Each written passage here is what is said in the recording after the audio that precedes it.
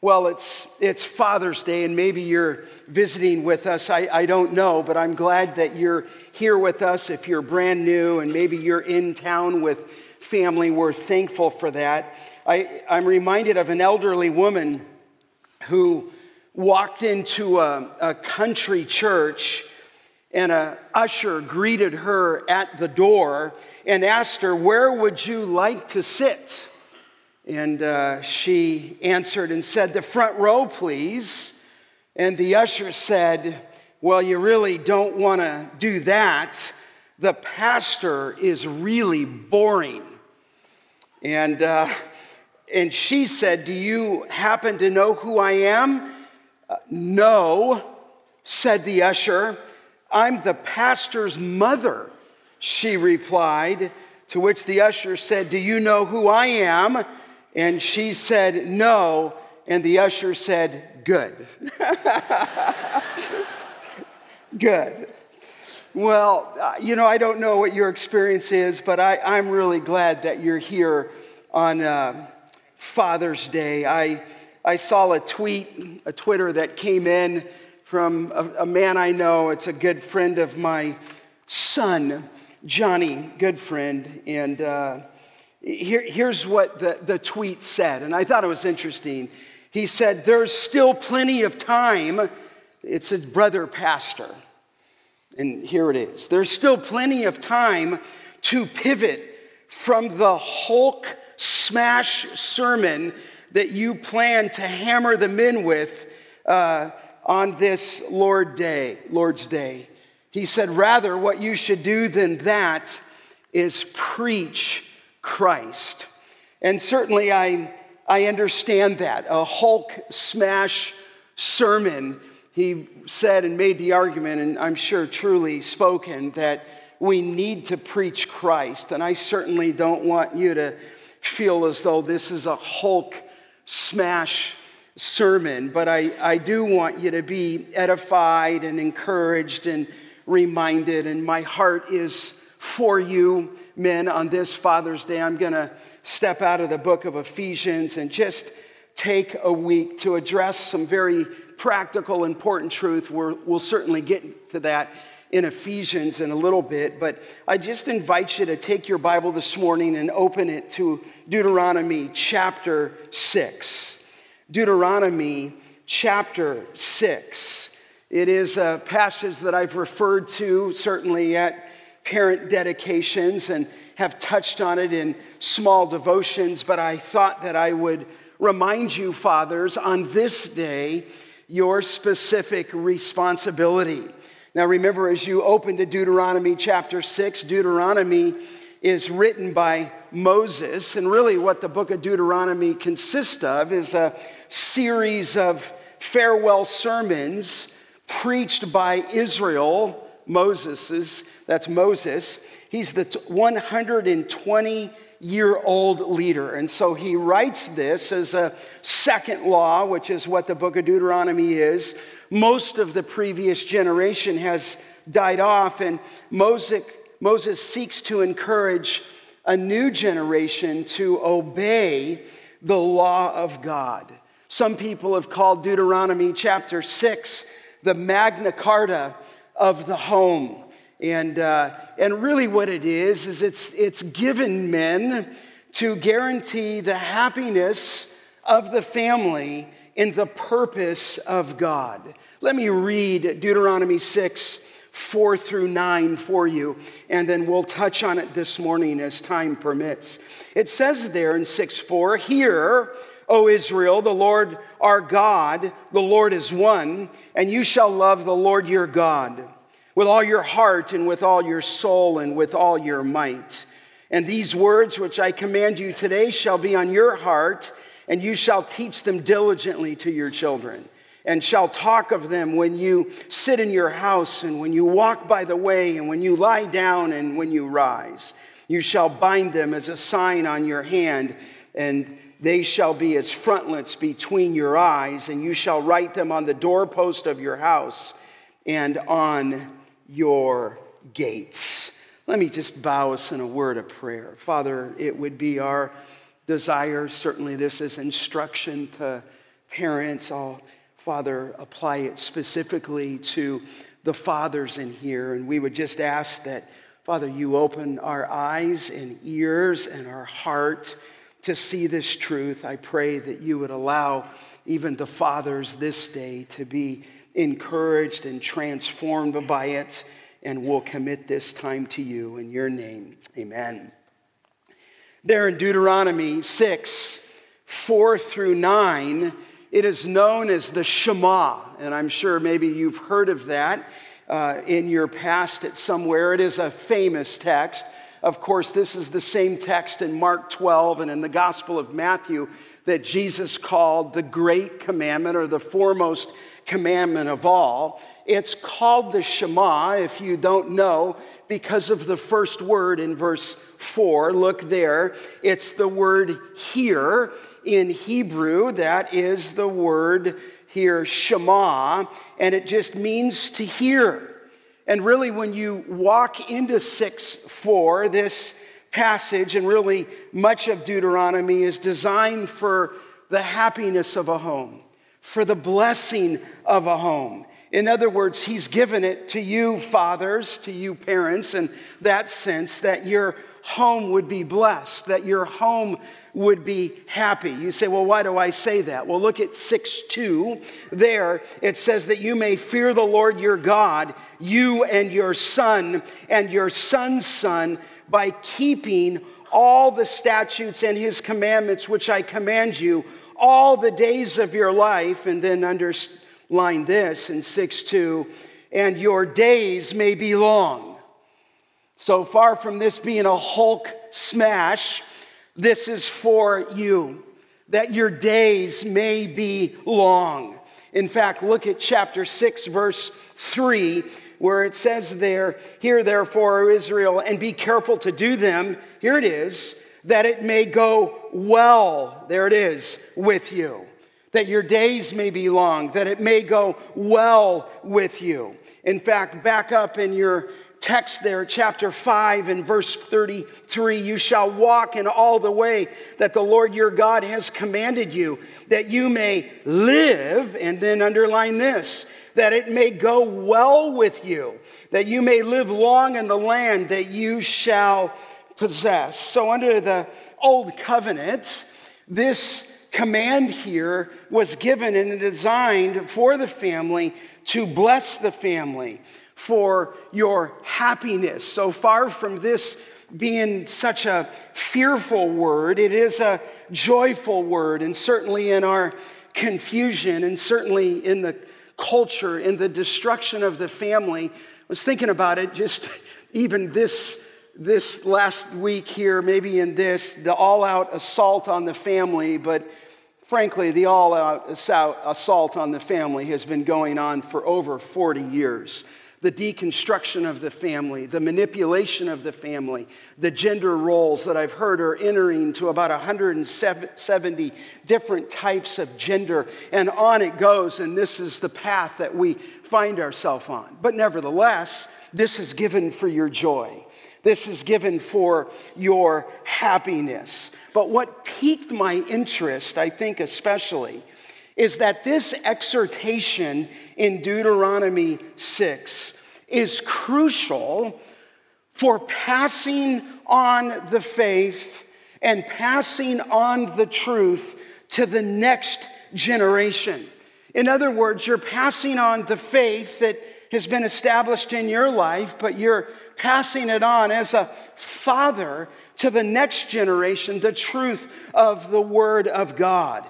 In fact, look back at chapter 4. Let me just set this up for a moment. In chapter 4, in verse 9, only take care, he gives this farewell sermon in 4:9, and keep your soul diligently, lest you forget the things that your own eyes have seen, and lest they depart from your heart all the days of your life. And now this, make them known to your children and your children's children. Verse 10, how on that day you stood before the Lord God at Horeb. The Lord said to me, gather the people to me that I may let them hear my words, so that they may learn to fear me all the days that they live on the earth, and that they may, here it is, teach their children so. The passing on truth to the next generation was preeminent, certainly in our mind and heart here at this church, but it was preeminent on the heart of God himself through the teaching of Moses. In fact, look at chapter 5 in your Bible. In verse 29, here's the cry of Moses. Oh, that they had such a mind as this always, in 5:29, to fear me, to keep all my commandments. Here's the blessing, that it may go well with them. And then this phrase, and with their descendants forever. These are promises, if you will, to future generations. And I think, what father here, what grandfather here, this wouldn't be preeminent. It's never just about this generation, praise God for it. It's about future generations. We're about ready this year to have our 9th grandchild. And I would tell you that foremost in my heart is the passing on of truth to those who are my children and to those who are my grandchildren. But look back at chapter 4, even in verse 25, this future generation is addressed. It says, when you father children, 4:25, and children's children, and have grown old in the land, if you act corruptly by making a carved image in the form of anything, and by doing what is evil in the sight of the Lord your God, so as to provoke him to anger. And then he says, I'll call heaven and earth, to witness against you today. But there you see it in 25, when you father children and children's children, and you've grown old. And here's this commandment. In fact, if you will, look down at verse 40 of chapter 4. Therefore, you shall keep the statutes and his commandments, 4:40, which I command you today, that it may go well with you. And then this, and with your children after you, that you may prolong your days in the land. Listen, this is for your blessing.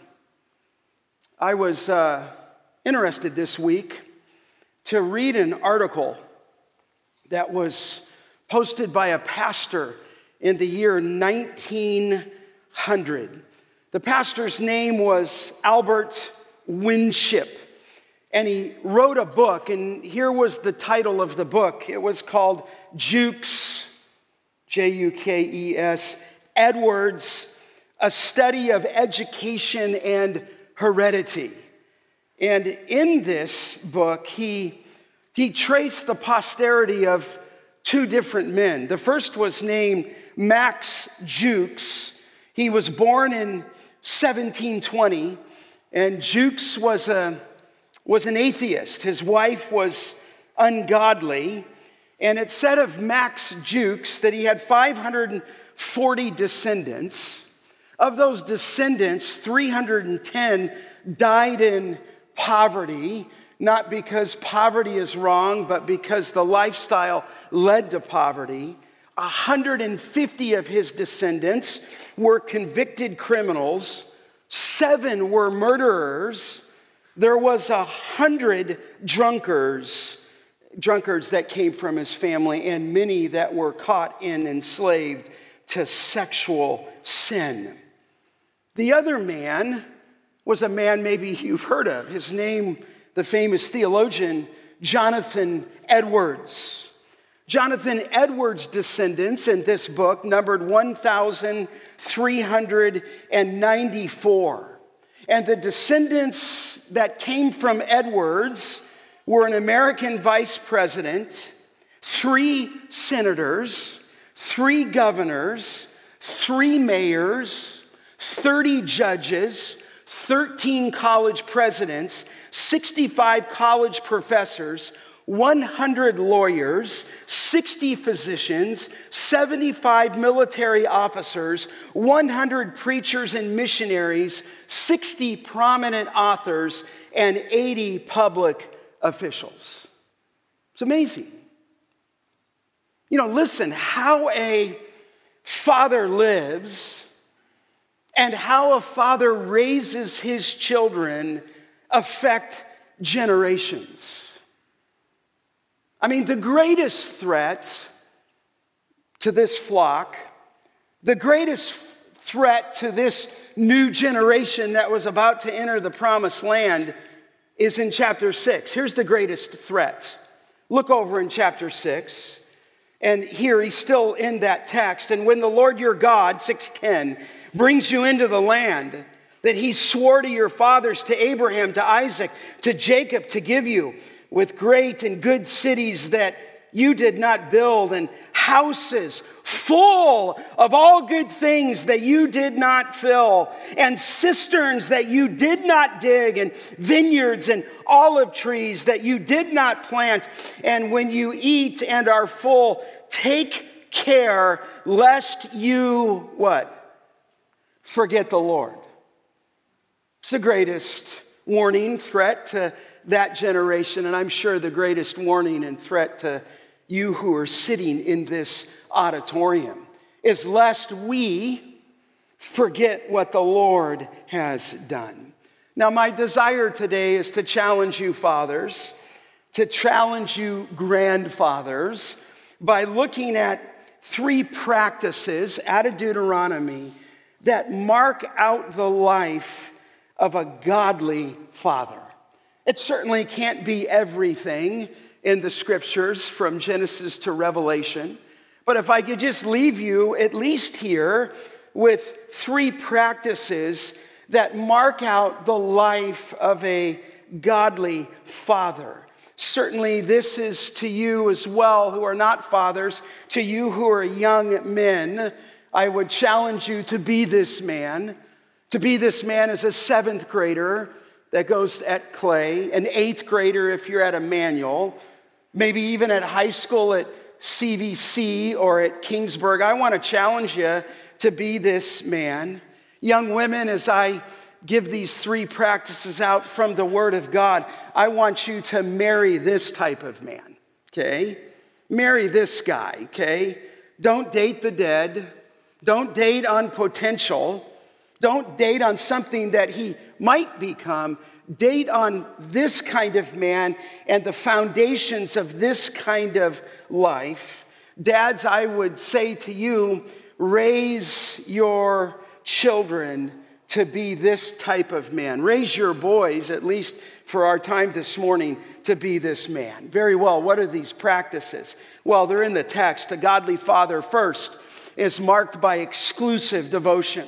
He's marked by exclusive devotion. You could see it there in 6:4. Look down again. Hear, O Israel, the Lord our God, the Lord is one, and you shall love the Lord your God with all your heart and with all your soul and with all your might.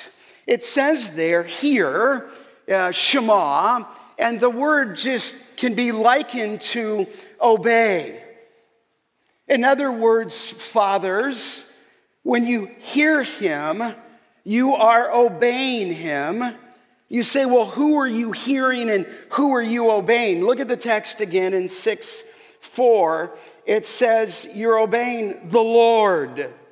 It says he's the Lord our God. Lord, you're obeying Yahweh, if you will, the self-existent one, the self-sufficient one in Scripture. This is Yahweh. It is the personal name for God. In the Hebrew here, they'll put it in different vowels and they'll call it Adonai because they had such a reverence for the name of God, such a reverence for Yahweh that they didn't even want to speak of it. So fearful, so awesome was his name, but that's who his name is. It's Yahweh. It's the personal name for God. And then look at this God whom you are to hear and obey. Again in 6:4, it says the Lord is one. The Lord is one, obviously one God, three distinct personalities. All of the surrounding cultures were polytheistic. They worshipped, you know this, numerous gods. The Canaanites themselves had 70 deities. The Egyptians had a pantheon of gods. And here, for Israel and for us, as God has revealed himself, it's monotheism. It's one God. And the phrase here means that the Lord is totally unique, that he alone is God. He is king over the earth. The prophet Isaiah said in 45:5, I am the Lord, same phrase, I am Yahweh, and there is no other. Besides me, there is no God. In other words, there's not a pantheon of gods. There's not a polytheistic, if you will, place for many gods. There is one God. And because he is the Lord, and because he is the self-sufficient one, because he is the self-existent one, now the command there, you shall love the Lord your God. Here, men, you are called to love the Lord your God. You're called out and marked here, at least parents are, and to this generation, to love God. And the love here refers to a love exhibited not by emotions. I think you know that. In the Hebrew, love was exhibited by the will. It was a love exhibited, if you will, in the mind, rather than exhibited in the feelings or the emotions. It is, here, love God, the highest kind of love. It motivates you to do what is right no matter what you may be feeling. It is likened in the New Testament to agape love, the love of intelligence, as opposed to phileo love, which is the love of friendship, or eros, which is the love of physical attraction. And here he says to these fathers, I'll say this day, that we are to love God. But you say, how are we to love him? Well, look at the text. You're to love him with all your heart. In other words, with everything you are, with all of your being. It is a consuming love. In other words, within the Hebrew framework, the heart was the wheel of existence. We can call it the mainspring of your thoughts, the mainspring of your words and your deeds. It's not addressing the emotions, really. The heart is not even referring, and you know this, to a pulsating, beating organ. No, loving God, men, from all your hearts addresses our innermost character, our innermost will. It's love God and love his Son with all of your being, with all of your hearts. But look what else he says there in that expressive, exclusive devotion. It says there in verse 5, and with all your soul. The soul sometimes, at least in Matthew 26, uses soul to refer to emotions. In other words, at that point, Jesus said, my soul is exceedingly sorrowful. So you're loving him with all your being. You're loving him with all your emotional love. And then the last phrase there is you're loving him with all your might. You're fixing your entire life supremely on him, to love him more than anything else. So men, let me just encourage your heart and mind. This is a father's exclusive devotion, okay? This is very, very important. It's an exclusive devotion. Remember, Jesus spoke of this, the Shema, especially in 6:5, as the great commandment. Do you remember that? In fact, he called it the great commandment, and it's really almost unbelievable that Jesus himself, in all of the New Testament, said that there's one commandment that is foremost of all. And it was this that he quotes in Mark chapter 12. And the reason that he stated it as such is that the Sadducees, they asked him a question. They asked Jesus, what commandment is the foremost of them all? Interesting question. And if you understand a little bit of the context, you'll understand why the Sadducees would ask that question. In other words, Jesus, we're confused. And we're confused because there's many commandments. What's the foremost or the most important of all? In other words, they're asking him, what is to be ranked the highest? Now, what's behind that statement is that these Jewish leaders were involved in what we can call hair-splitting legalism. It came out of the Jewish law, certainly not out of the scripture, but their tradition that they recorded that there were 613 different and separate laws that had to be obeyed. You say, well, how did they get that? Well, they got that from the Ten Commandments. The Ten Commandments has in its address 613 letters that are used in the Ten Commandments. As a result, the system is called rabbinical letterism. There was one law for every letter of the Ten Commandments. 613 laws. The Jewish tradition then further divided that law into two parts. They put one section in 248 affirmative laws. How did they get that? One for every part of the human body. Then they had, in addition to that, 365 negative laws, obviously one for every day of the year. Then they further subdivided 613 laws into what they called light laws and in what they called heavy laws. The light laws were not as binding as the heavy laws. And so the Jews knew that they couldn't keep 613 laws.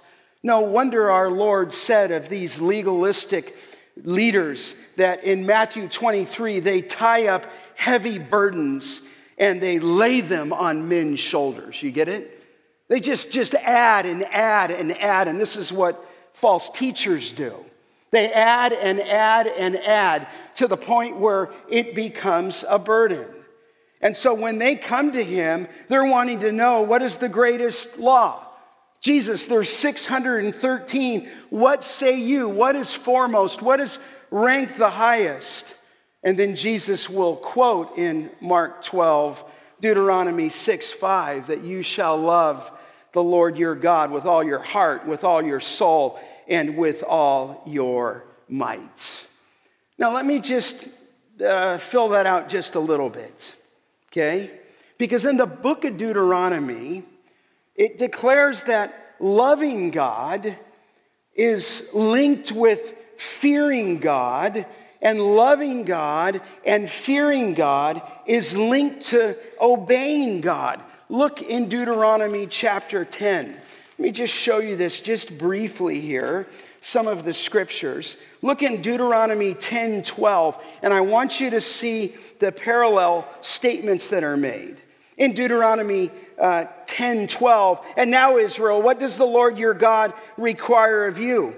But to, here it is, fear the Lord your God, to walk in all his ways, here it is, to love him, to serve the Lord your God. Here's this all-consuming nature, with all your heart and with all your soul, and now this in 13, and to keep his commandments and statutes, if you will, of the Lord, which I am commanding you today for your good. It's always for their good, but fearing God and loving God and serving God are expressions, if you will, of loving him. Look at Deuteronomy chapter 11 in verse 1. Deuteronomy 11:1. You shall therefore, here's the injunction, love the Lord your God and keep his charge, his statutes, his rules, and his commandments always. You make the link there that loving God is synonymous to keeping his charge out of the word of God. Glance down at chapter 11 of Deuteronomy, verse 13. 11:13, if you will indeed, and he uses this word, he's pleading with them, obey my commands that I command you today, to love the Lord your God. To love Yahweh your God, that's the term for Elohim. And to serve him, here it is, with all your heart and with all your soul. And so there very clearly the instruction was given. Look down at 11, verse 22. For if you're careful to do all this commandment that I command you to do, there's obedience there. Hear, obey. Loving the Lord your God, walking in all his ways and folding fast to him. And then it says, he'll drive out all these other nations. There was blessing attached. It says the same thing in the book of Deuteronomy, to love the Lord your God, 30, verse 20, by obeying his voice. So I want to be clear there that loving him with all your heart, soul, mind, and strength is an exclusive devotion. But the loving of God is placed next to the fear of God, which is placed next to obeying him. And fathers, you are called to love the Lord your God with exclusive devotion. Listen, fathers, your exclusive devotion to God, shown in obedience to his person, shown in obedience to his word, is the greatest gift that you can give to your children. There's a lot of things that you can give your children. And many things are called for in care for them, in love for them, in protection for them. But at least here, as we step back, just this is the mark of a godly man. This is the mark of a godly father, to love the Lord his God with all of his heart, with all of his soul, with all of his might. You say, well, what's the basis of that? Well, I'm going to say it's inverted, isn't it? You can't love God on your own any more than I can't love God on my own. It's turned upside down, is it not, when 1 John says that we love, you finish the sentence, because he first, what? Loved us. And so the reason that we can love God even to fulfill this is because he first loved us. In fact, it says in a book of Ephesians, as we've exposited from it, where it says that in love, he predestined us. And so our love flows out of the foundation of his love for you, and his love for you was before the foundation of the world. And because he set his love upon you, you're now therefore called to love God. So this isn't a Hulk smash, is it? All that we do as fathers ought to be derived out of the foundation of our identity with Jesus Christ. That's Ephesians 1-3. You were dead in your trespasses and sins. You walked according to the course of this world, according to the prince of the power of air, according to the spirit that's now working in the sons of disobedience, to which Paul says, among two we all as well. And he says, you were moving that way, but God, being rich in his mercy, because of his great, love for us, even when we were dead in our transgressions and sin, he made us alive. So fathers, listen. Young men, listen. Junior higher, listen. You're beginning to form habits that mark your life, and there's many habits that are healthy. But make sure that in the many things that you do in order to please God, here's the first foundational one, at least from Deuteronomy, that you're to love God with all your heart, soul, mind, and strength. In fact, Paul went on to pray in Ephesians chapter 3 that we'd know something of the love of God, the height, the depth, right? The length of the love of God. And so here, the foundation is he loved us first, so we loved him. But then in prayer in Ephesians 3, we can pray to love him more. I remember there was a man who used to sing all the time at Grace Community Church. He's a professional singer, but his name's Jubilant Sykes, if you've ever heard him. But he used to have this song, and I resonated with it. It said, if you don't have a loving heart, ask him to give you one. I love that. If you don't have a loving heart, ask him to give you one. Fathers, listen, we can't do this by ourselves. We have to plead with the Lord Jesus Christ. But I'm asking you, is he your greatest love or is your business your greatest love? What is the greatest exclusive devotion that you give yourself to? And here Moses is saying, as the new generation walks in, listen, God is one. He alone is unique. He alone is the sufficient one. That God who called you, you're to respond in devotion to him with all the love that you could muster. There were times as a young man married to Patty that I would see her father. His name was Jerry Roth. Grew up junior high education as a farmer in Ohio. A hard working man. But there were times where I would be at the house, whether we were dating or certainly early in our marriage, and he would come out after spending an hour praying, reading the scripture.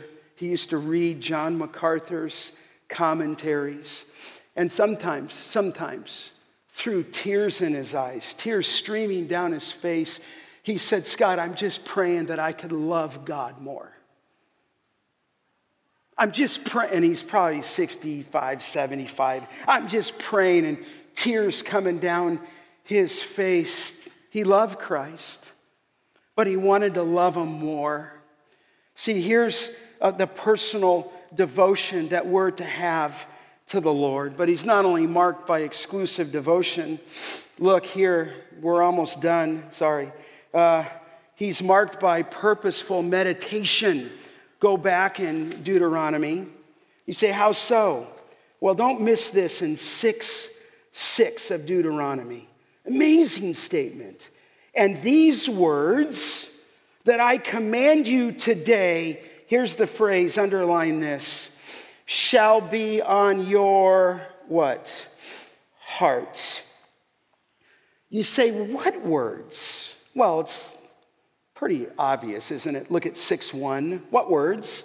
Well, this is the commandment, 6:1, the statutes and the rules that the Lord your God commanded me, Moses said, to teach you. It's his rules, it's his statutes, it's his word. You say, well, what words? Well, certainly the word in 6:4, the character of God. Here's the content, if you will, of this meditation. You shall love the Lord your God. Or back in verse 4, hear, O Israel, the Lord Yahweh, our God, the Lord Yahweh is one. So those are the words. So you say, what's the point here? Moving from exclusive devotion to purposeful meditation, it is this. The fathers, you have to ensure that the scripture, I'm talking to my own heart too, is on your heart. In other words, let me say it this way. The internalization of the Word of God is a prerequisite to spiritual transfer, right? In other words, those commands, that devotion, this purposeful meditation has to be on your heart. In fact, look over at chapter 11 just for a moment. Chapter 11, he says things like this, and I'm speaking and addressing my own heart and you fathers, where he says in 11:18, you shall therefore lay up, I like this, these words of mine in your heart and in your soul, and you shall, it says, bind them as a sign on your hand, and they shall be as frontlets between your eyes, and you shall teach them to your children. You know, I've been in Israel a number of times. You'll still see Orthodox Jewish people who have a phylactery. They either have a phylactery strapped to their left arm, okay, or their left arm here, I think. And they have a phylactery sometimes strapped to their very forehead. And if it's a little box, and if you were to open that little box, or if they took that off, they would be, even today, reciting twice a day. You say out of that little box would become this little roll of paper. And on that little roll of paper was the Shema. And the Shema was recited, Deuteronomy 6:4, twice by those who were Orthodox Jews. And I think they took it to an extreme, and it wasn't meant to be some literal designation, but it really was here to be marked by purposeful meditation. Certainly you men know this book of the law. Is this your heart?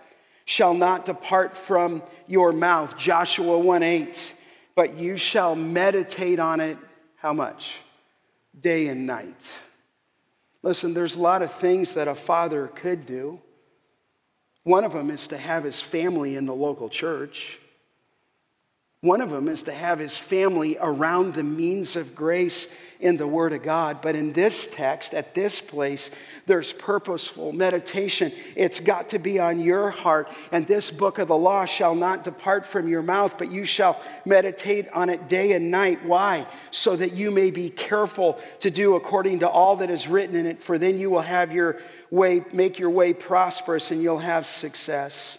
Listen, fathers, if Jesus Christ is not your greatest devotion, if he's not your greatest meditation, then you will never be able to impart what you do not possess. This has got to be yours. You say, well, Pastor, I don't know if that's my heart. If you don't have a willing heart, ask him to give you one, okay? And maybe that's a prayer of Patty's father. I want to just love him more. I get that. We can never love him completely, can we? We could never love him perfectly until we get to glory. But it ought to be the intent of my heart and of your heart. I don't care what your background is. I don't care if you had 30 years of this, that, and another. In fact, I want to encourage you today. You think, I don't know, Scott, if this is for me, I'm a believer. No, I'm telling you it is for you. You can start today to be this man. You can start today to say, Lord, I want to be manifested and marked by this exclusive devotion. I want to be marked by this purposeful meditation. Blessed is the man. You say, what man? Any man. Any man in here. In fact, maybe you didn't have a great father, but I want you to know there's a blessing pronounced on you as you exclusively devote yourself to God, as you purposefully meditate on the scripture, because I know this promise in Psalm 1, blessed is the man who walks not in the counsel of the wicked, nor who stands in the way of sinners, nor does he sit in the seat of scoffers at the lunch bench at the public high school or the Christian high school. He's not running with the carnal, he's running with the righteous. He's not sitting in the seat of scoffers.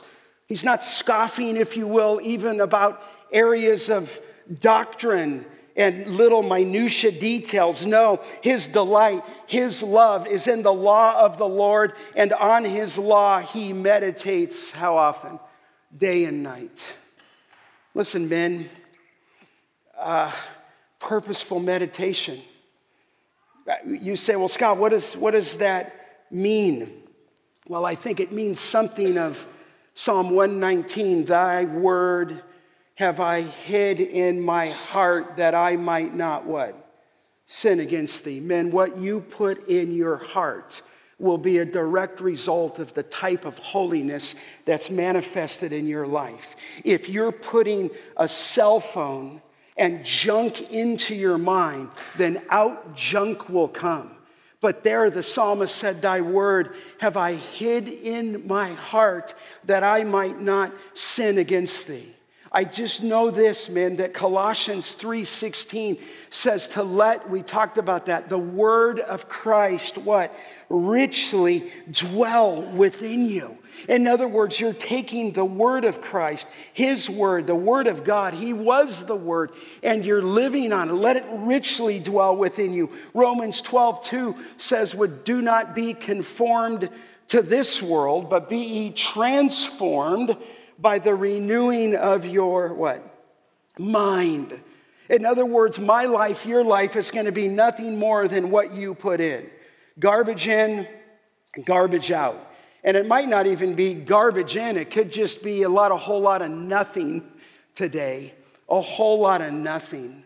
Listen, purposeful meditation has got to mark your life. Remember, he said in 4:22, take off the old man. Remember in 4:24 of Ephesians, he said, put on the new man. And sandwiched in between 22 and 24 is 4:23, to be renewed in your mind. To be renewed in purposeful meditation on the scriptures. Of course, you remember when Jesus was tempted in Matthew 4, and the devil came after him with an onslaught of vigorous temptations. Those three temptations were matched, were they not, by three statements. It is what? Written. He knew the word, did Jesus, so much that when the specific temptation came, he was meditating on the word of God. Listen, you grandfathers, it's got to be in your heart. How will you ever transfer truth to your grandchildren? Okay? If it's not there, you've got to watch this, exclusively devote yourself. But he said these words have got to be on your heart. And then thirdly, finally, we'll be finished here. A father is marked by diligent instruction. Diligent instruction. Have you noticed there, as you look back in Deuteronomy 6:7, that it comes finally there? He begins with your exclusive devotion. He talks secondly about purposeful meditation. Then you get to this in 6:7, you shall teach them diligently to your children. And so he says, when you sit, walk, lie down, rise up. In other words, you would get the idea that all of life is a schoolroom for a father, for a grandfather. Those truths are on your heart, men. And as they're on your heart, they are there when you sit down, when you rise up, when you walk by the way, when you lie down. I was sitting next to a guy at Hume Lake this last week, and he said, Pastor Scott, thanks for Ephesians 5 on singing in psalms and hymns and spiritual songs. It's just been so helpful to me. He doesn't even go to our church. He was a guest that day. He said to wake up, and the first thing I do when I wake up is I start singing in psalms and hymns and spiritual songs, and it just helped him. These phrases, sit, walk, rise, lie down, are what we call in the Hebrew language merisms, okay? And all they mean is it represents the totality of all of life. It would, like sometimes we say, from A to Z. That's a merism, okay? Or we say he's the Alpha, he's the Omega. Or we say he's the beginning and the end. And the thought here in that phrase is that God's truth was to be the topic for, let me say it this way, ordinary conversation, in ordinary homes, in ordinary life, from breakfast all the way to the bedtime and the dinner table. You rise up and you're ever giving the truth. And I don't think here it's just the diligent instruction. I think he's also saying here you're teaching diligently, but you're modeling, if you will. When you sit, when you rise, when you lie down, when you get back up, when you talk. He's saying that sometimes the truth, you know this phrase, is more caught than what? Taught. But listen, you have to model this, men, and you know that.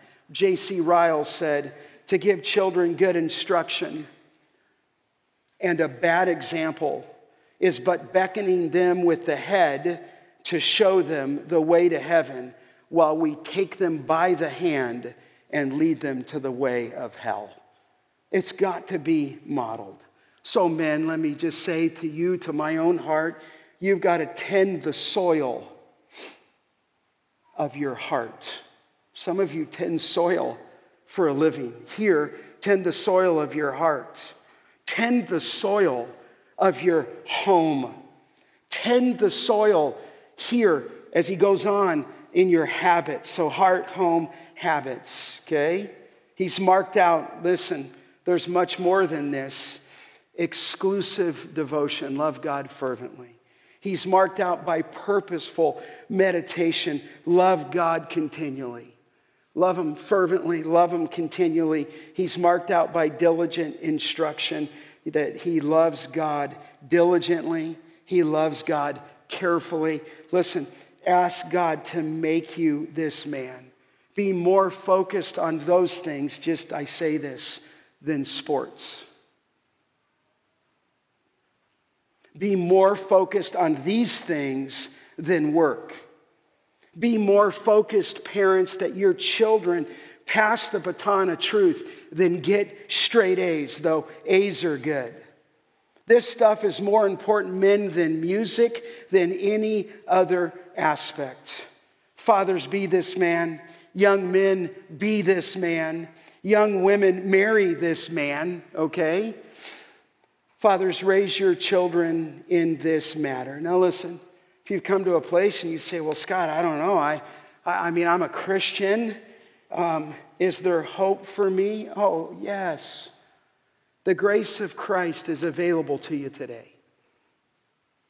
The same grace that came back to Peter after he denied him 3 times. And he said, feed my sheep.